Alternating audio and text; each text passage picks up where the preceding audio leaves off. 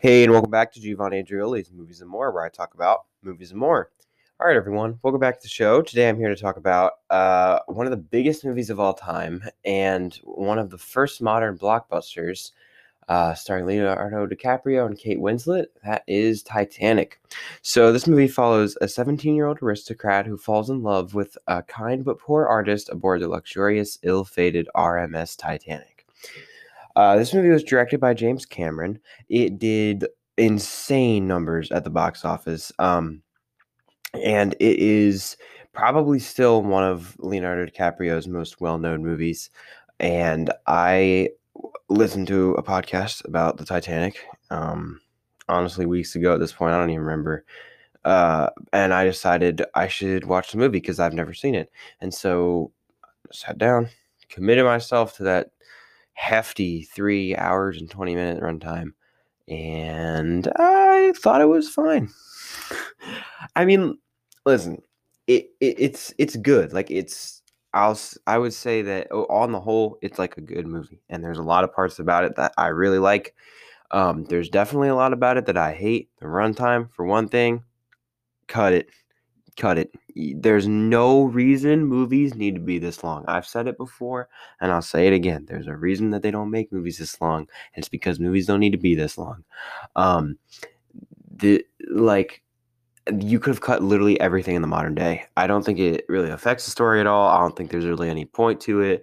I'm sure there's a lot of people who would be like, well, but then you don't get the moment of Rose coming to the ship and she stands on the edge and she's her arms out and throws the heart and no one cares.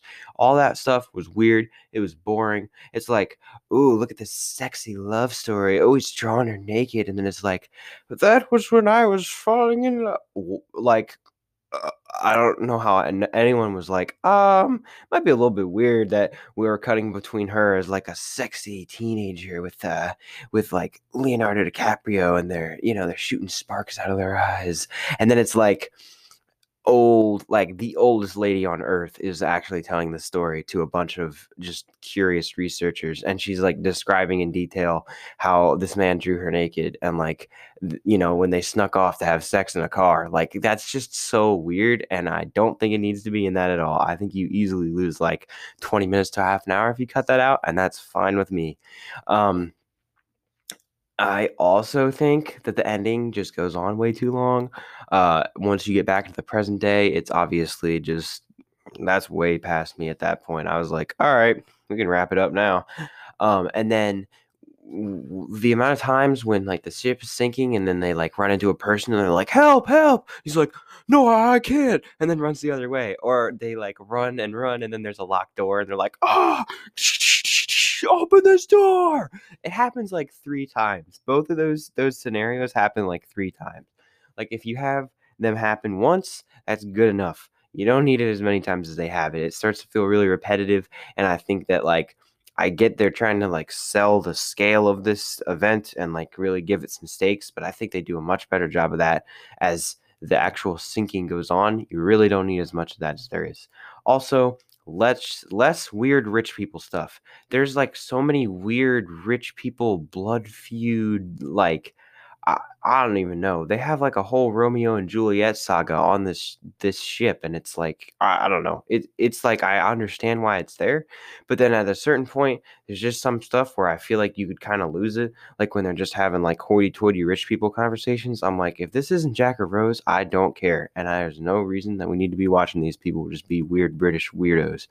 Um, I think that stuff I would have lost that too.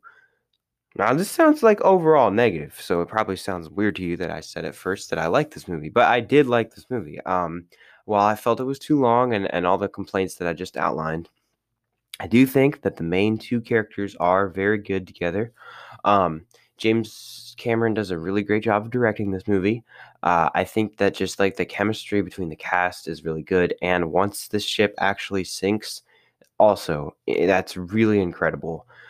So let's start with the cast and the chemistry. I think that everyone here comes to play. There's not really many people who I would say are like disinterested or seem like they don't want to be there or like they're not giving it their all. Everyone seems to be really interested in this project and like really passionate about it and like doing their best to give the best performance that they can. And I think that like overall brings up the movie like a lot, and that really holds it together for a large portion of it because it could get boring. Realistically, if this isn't Leonardo DiCaprio and Kate Winslet, and even if it is them, but they don't have like good chemistry or something like that, like this is just a terrible movie. It kind of all falls apart. But because they're so good together, I think that it makes a lot of things that could have ordinarily been boring much more interesting. And it gives you like characters to sort of experience like the lavishness and like the good aspects of the Titanic through, and then you also get to experience the horrible aspects of what eventually happened to the Titanic through them. And I think it helps to give you one focal point to really like experience this event through. And I think the movie does a good job of making you care about them. Like I like how their love story evolves and how you sort of see the family's reasons behind why they don't want Kate to get into this relationship and how many obstacles get thrown their way. It's it is kind of like overdone a little bit, I guess you could say, like, oh, they want to be together but the family doesn't want it, and all that stuff. They want to marry her to marry another man, and it's like um you know that's kind of an overdone trope. So there's a little bit of like a trite aspect to that part, but I don't know. For me personally, it still kind of worked. And yeah, I just think their love story is interesting and they're very good together, and you definitely feel like they belong together. And whenever it's the scenes with them, I think that's definitely the most interesting parts of the movie. And I really like that. I thought it carried the movie, and I also think that the directing is really really really good here. James Cameron does a really great job of conveying like the scale and the scope of the Titanic. There's a lot of moments where you just get to realize its impressive size, the way it eclipses other ships, and like how small people look on it, and how much of it there is. And then, especially when it's sinking, the way that he shoots that scene and the way that you get so many like huge wide shots, or like you follow someone as they jump off the ship or something and then until they fall into the water, like that stuff was insane. And like seeing like all the different levels to that, like first you start seeing the flooding, and then it starts to get worse and worse, and then people start to realize what's going on, and then there's all the chaos that's going on with the lifeboats, and then you got like all the the people who are like trying to hold on to something or whatever. As the ship starts tipping, people are sliding down it, people are jumping off into the water, like all that stuff, and the way it really you feel like the height and the size of this stuff and how like dire the situation is. And like people are just seem desperate and no one knows what to do and it's total chaos.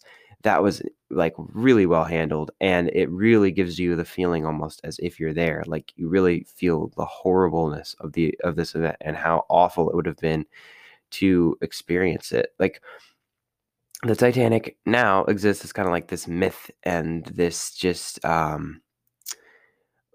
like crazy legend that you hear about in school and that everybody kind of knows the story of, but you don't really get a feel for like what it actually would have been like. This gives you probably the closest you'll ever get to that, and um that's just really impressive. I think James Cameron does a really really good job of helming that moment.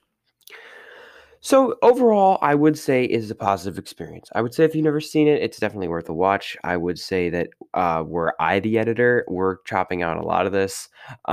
But I think when you look at the performances and the directing in particular, those two aspects of this movie are really, really solid, and they really carry the rest of the movie. And I think it still makes it worth watching, even if I wouldn't say everything is firing on all cylinders. So overall, a net positive, but not going to be like one of my favorite movies or anything. I'm probably never going to watch this again, but I'm glad I've seen it, I guess, so I sort of know some of those references and moments, and I've got like the experience of watching this, one of the biggest movies ever made. So I think that's cool and makes it worth it in its own way. Before I get out of here, I want to say that I'm grateful for the game GeoGuessr. Now listen, this might seem weird at first, but this game is fantastic. If you've never played it, it's basically a game where you can pick a map and it'll put you just in a random place. Um, and you just have to like try to figure out where you are to the best of your ability. So you can pick like world, America, Europe, Asia, like all kinds of different stuff, and it'll just drop you in a random spot in one of those countries or one of those cities or wherever you pick, and you have to figure out where you are. It's really fun, and I like it a lot, and I spent most of my school day playing it yesterday, and it was fantastic. I'm just grateful for that game because it's really fun, and I don't know, you feel like a genius if you actually get stuff right. So I would recommend that to you if you haven't played it yet. Very very well worth your time. All right, you know the drill. Rate, review, subscribe wherever you get your podcasts. Tell a friend if you think they would enjoy the show, and visit my website, which is linked in the description below, to find links to contact me, links to all the episodes that have come out to this point, and a whole bunch more. So, yeah, thank you for doing all that, and thank you in advance if you're going to. But in the meantime, thank you as always for listening. That's the most important thing that you do for me. And until next time, I'll never let go. Peace.